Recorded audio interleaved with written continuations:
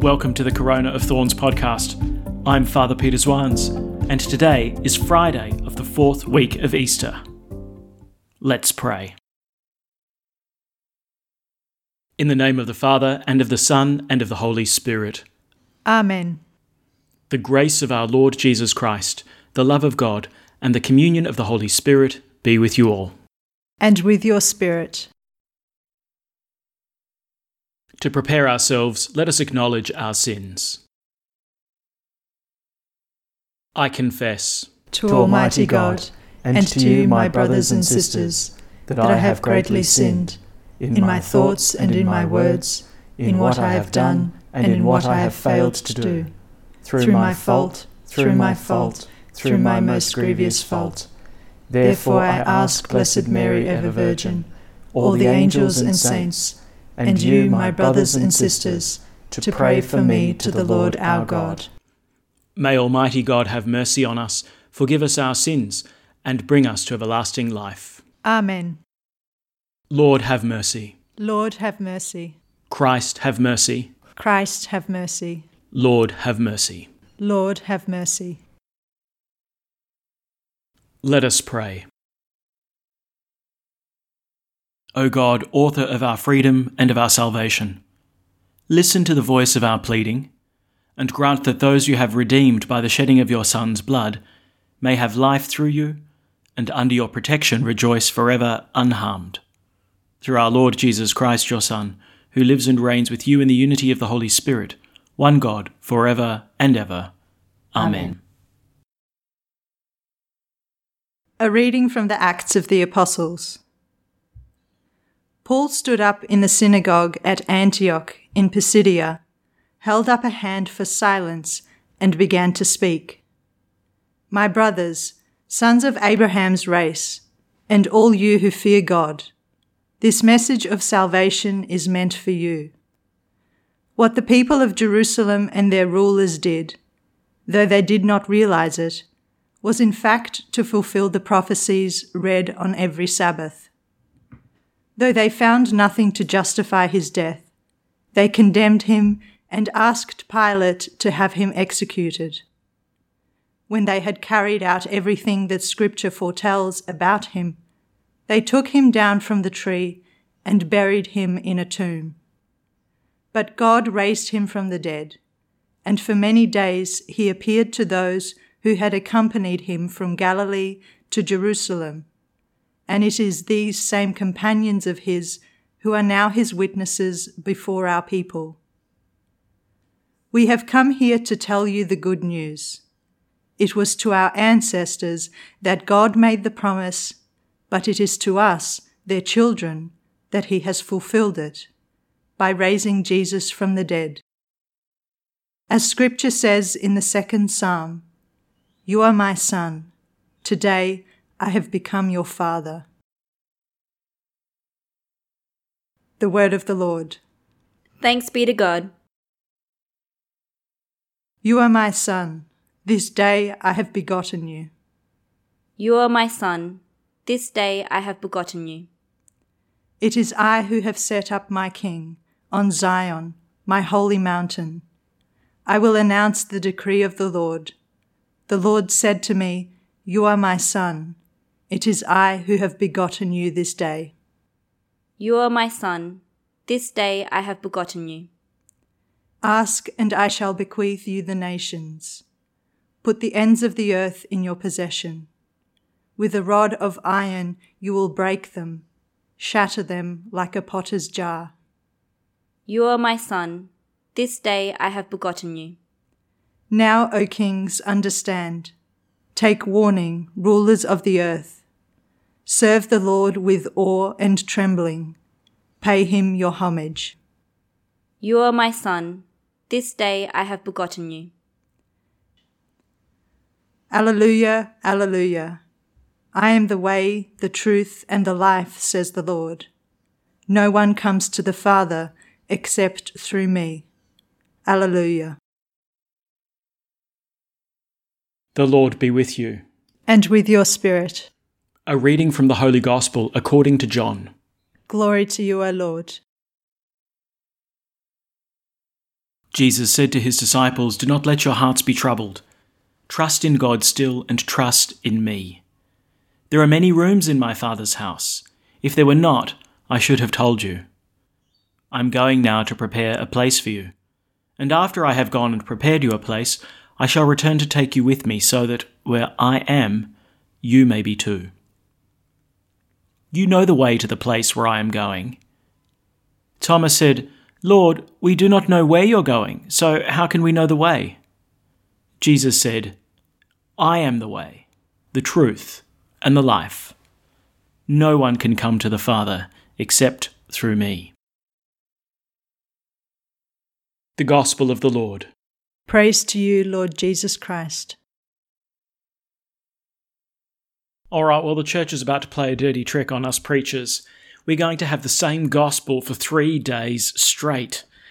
We're going to start reading from the beginning of the 14th chapter of John over today and Saturday, and then on Sunday we're going to get the same text all over again. So spare a thought for us poor priests who have to prepare these homilies, and spare a thought for your fellow parishioners who have to listen to them. So I'll save a lot of the biblical content for when we look at this text again on Sunday. But for now, let's just situate these words of Jesus within the context of where they appear. They're in the upper room. Jesus has washed their feet. Jesus has given the morsel of food to Judas, and Judas has gone on his way out into the dark in order to do his deed of betrayal in the Garden of Gethsemane. And so now Jesus addresses his disciples. He talks to those who are gathered in the upper room, and he says this to them: "Do not let your hearts be troubled. Trust in God still, and trust in me." Now, these words are really amazing when you consider that Jesus is just hours away from beginning his passion. That he turns to his disciples and he says to them, "Don't let your hearts be troubled. Trust in God, trust in me." Surely this would be the moment when Jesus would understandably turn to his disciples for a bit of encouragement and a bit of support, but instead he's the one who gives them comfort. "Look, I'm going. But my departure shouldn't be something that causes you to lose trust in God, and it shouldn't be something that troubles your hearts." That's really remarkable. And for the disciples, it helps to put shape around the events that are going to take place, his passion and his death. I'm going now with a purpose. I'm going to accomplish something. I am going now to prepare a place for you, says Jesus. And after I have gone and prepared you a place, I shall return to take you with me, so that where I am, you may be too. Now, maybe in this present coronavirus situation, there's a bit of an analogy here for us, because it can feel as if Jesus has departed for us too. How long has it been since some of us have received Holy Communion? 6 weeks? Couple of months?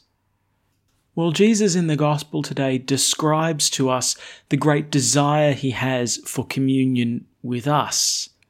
I'm going now to prepare a place for you. Why? So that where I am, you may be too. Jesus goes into his passion precisely in order to prepare a place for us so that we can be with him forever. So perhaps that can become something of a consolation to us in this time when we feel Christ's Eucharistic absence so acutely. Our desire for Christ is more than matched by his desire for us. And because of this, his present absence, we mustn't allow to cause our hearts trouble, and it mustn't lead us to waver in our trust in God. This Holy Thursday night, everything is going to appear to the disciples as if it's falling apart. And Jesus knows this, but he prepares them for this experience and says, "Don't let your heart be troubled. Trust in God still and trust in me." Well, in much the same way, we have these words of Jesus presented to us again at a time when the future's uncertain, when it feels like the world has been turned on its head, that the Lord gives us the invitation to trust and to know that his great work is to bring us into the home of the Father, so that where he is, we may be too. At the Saviour's command, and formed by divine teaching, we dare to say, Our Father, who art in heaven, hallowed be thy name. Thy kingdom come, thy will be done, on earth as it is in heaven. Give us this day our daily bread, and forgive us our trespasses, as we forgive those who trespass against us. And lead us not into temptation, but deliver us from evil. Deliver us, Lord, we pray, from every evil. Graciously grant peace in our days, that by the help of your mercy we may be always free from sin and safe from all distress, as we await the blessed hope and the coming of our Saviour, Jesus Christ. For the kingdom, the power, and the glory are yours, now and forever. Let us welcome Christ into our hearts with an act of spiritual communion. My Jesus, I believe that you are present in the most holy sacrament. I love you above all things, and I desire to receive you into my soul. Since I cannot, at this moment, receive you sacramentally, come at least spiritually into my heart. I embrace you as if you were already there, and unite myself wholly to you. Never permit me to be separated from you. Amen. The Lord be with you. And with your spirit. May Almighty God bless you, the Father, and the Son, and the Holy Spirit. Amen. Go in peace. Thanks be to God. And we finish by praying Pope Francis's prayer to Mary during the coronavirus pandemic. O Mary, you shine continuously on our journey as a sign of salvation and hope. We entrust ourselves to you, health of the sick. At the foot of the cross, you participated in Jesus' pain with steadfast faith. You, salvation of the Roman people, know what we need. We are certain that you will provide, so that as you did in Cana of Galilee, joy and feasting might return after this moment of trial. Help us, Mother of Divine Love, to conform ourselves to the Father's will and to do what Jesus tells us. He who took our sufferings upon himself and bore our sorrows to bring us through the cross to the joy of the resurrection. Amen. We seek refuge under your protection, O Holy Mother of God.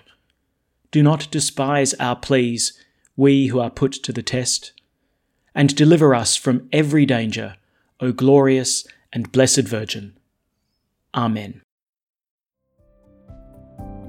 Thanks for praying with us, and may God bless you abundantly, so that this day may give glory to God the Father.